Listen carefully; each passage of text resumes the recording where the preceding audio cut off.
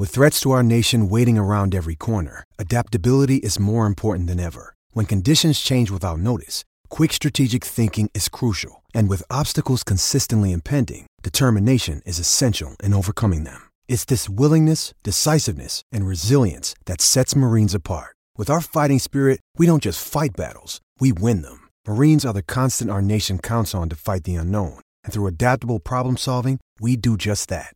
Learn more at marines.com. Let's talk more important things. Let's talk Formula One. Las Vegas. Vegas, baby. Formula One in Vegas.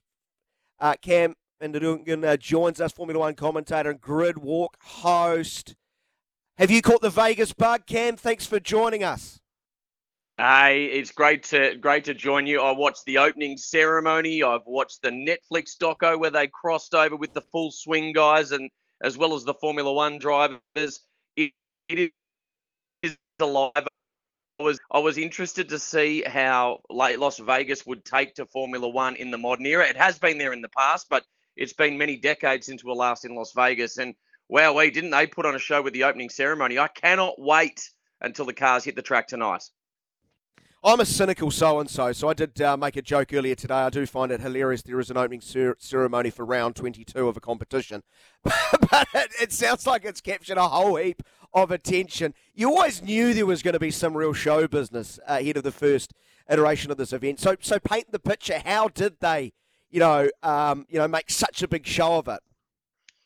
Well, it's a really interesting thing. The purist in me, I've grown up with the sport, so I completely hear what you're saying. I'm also a lover of all sports. It's strange to do an opening ceremony beforehand, but I let myself go. I let go of all my preconceived ideas about how Formula One would be, and I allowed myself to get swept up in it.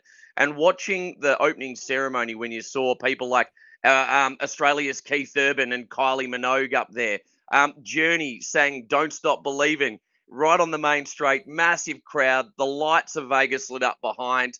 And I'll be honest with you, I got swept up in it and I realized what Stefano Domenicali, who is the CEO of Formula One, wants to do. He wants every Grand Prix to be the flavor of the country and the city in which it resides. And it was very much Las Vegas. And I'm pumped up for it.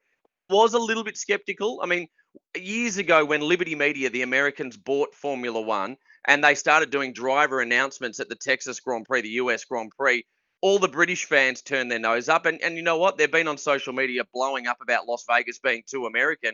But why not celebrate Americans in America in Sin City? I think let's just get amongst it. Let's get excited. Being the first one, pressure's got to be on for Formula One to get this absolutely right and for local organisers to get it right, considering the financial outlay. We're not talking chump change, are we? No, we're talking billions of dollars. That's billions of dollars here. And it's the first time Formula One has gone in completely. So not only are they bringing the show to town, but they're also the local promoter at this event. In all other Grand Prix around the world, there is a local promoting body. In Singapore, it's the Singapore Grand Prix Corporation. In Australia, it's the Australian Grand Prix Corporation.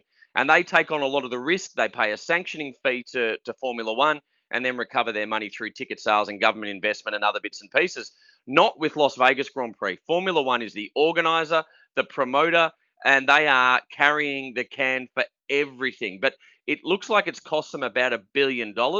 I saw some economic modelling. There was two numbers that were given out. Formula One themselves said it was going to be about a $1.6 to $1.8 billion benefit to the Las Vegas economy. I'm pretty sure it was the mayor. So a local politician came out and said their modelling was actually at 1.2 billion. But regardless, that is a lot of money to bring into the local economy. I say good on Formula One for gambling in Sin City this time. Locals have been hard to win over. Hey, when you make them sit in traffic, they're going to hate you. We all hate sitting in traffic, don't we? It's a very good point. Las Vegas is not happy. Local residents and businesses are not happy about the disruption, but you get that at every street circuit around the world. It's one of the challenges you have when you shut down busy cities and you try and put up grandstands, because you don't just do it the week before. Infrastructure starts months in advance. So they're not happy, the locals, but it's one of the slowest weekends of trade that Las Vegas has every year. That's why it's a great idea to put a big event in. if it is a resounding success and it delivers the numbers, I think a lot of the noise around disruption will start to Yeah. dissipate. If it doesn't pull the numbers, well, maybe that will start to rise.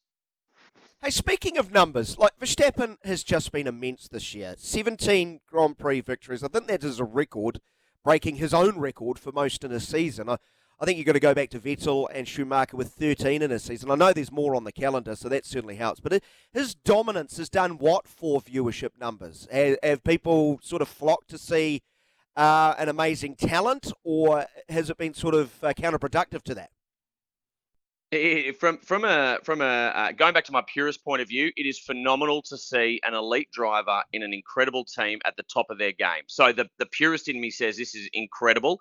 If you actually look at the social media numbers, the viewership numbers, they are dropping away this year as a result of the dominance of Max Verstappen.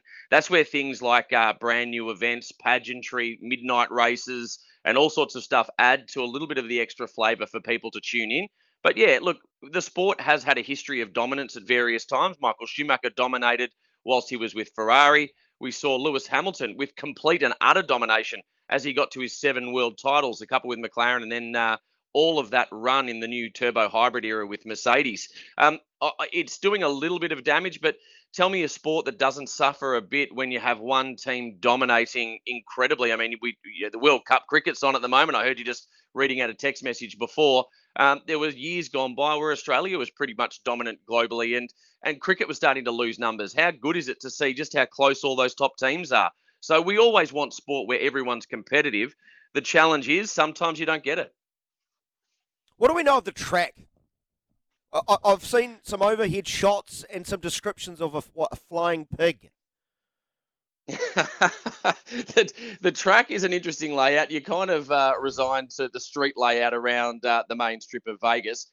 I'm really excited about what this race is going to throw up for multiple reasons. Long straights means passing opportunities at the end of them, particularly with DRS.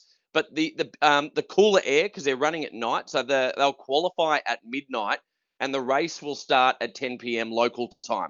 So this is quite late for Formula One Grand Prix. I mean, in Singapore, the race finishes around 10 p.m. So we're starting at 10 p.m. on Sunday night. Well, sorry, I think it's actually technically Saturday night in Las Vegas. But starting the race at 10 p.m. means cool ambient temperatures. We're looking at 7 degrees. We don't see that on the Formula One calendar. That's great for power. What that's not great for, though, is the Pirelli tyres. They are going to really struggle to get them into both a pressure and temperature window. Pressure and temperature means grip. If there is no grip on that circuit, it could throw up a surprise result this weekend. Brilliant stuff. Right. Who is the greatest threat to Verstappen making it 18? Because I can't see any way to look beyond him. So tell me I'm wrong. I'd say you're wrong at this event. I mean, the odds say that he'll go in, an unbackable favourite. So he'll be going in at evens. The reality is behind him, though, in these conditions, I'm liking Ferrari at the moment. Carlos Sainz is the only driver that has beaten a Red Bull this year. He did that at Singapore. I've mentioned Singapore a couple of times tonight. But he's a threat. I believe McLaren is the closest threat to Red Bull, genuinely. Lando Norris, Oscar Piastri. Oscar Piastri got the sprint race win back at Qatar earlier this year. Lando Norris has yet to have a Formula One Grand Prix win. He is the second best talent of the year if you were lining them up and ranking them. I think McLaren's a real threat. And I'm going to throw Mercedes in there. They had a bad race recently, but I think Mercedes will find something to unlock this weekend. So this is not all Max's, all his own way. This is a track they've never driven on in conditions they're not used to. And we don't know whether the Red Bull, the McLaren, the Aston Martin, which one is actually going to be able to switch on the tyre in those conditions. And that is what I'm really looking forward to when we get into practice later today. All right.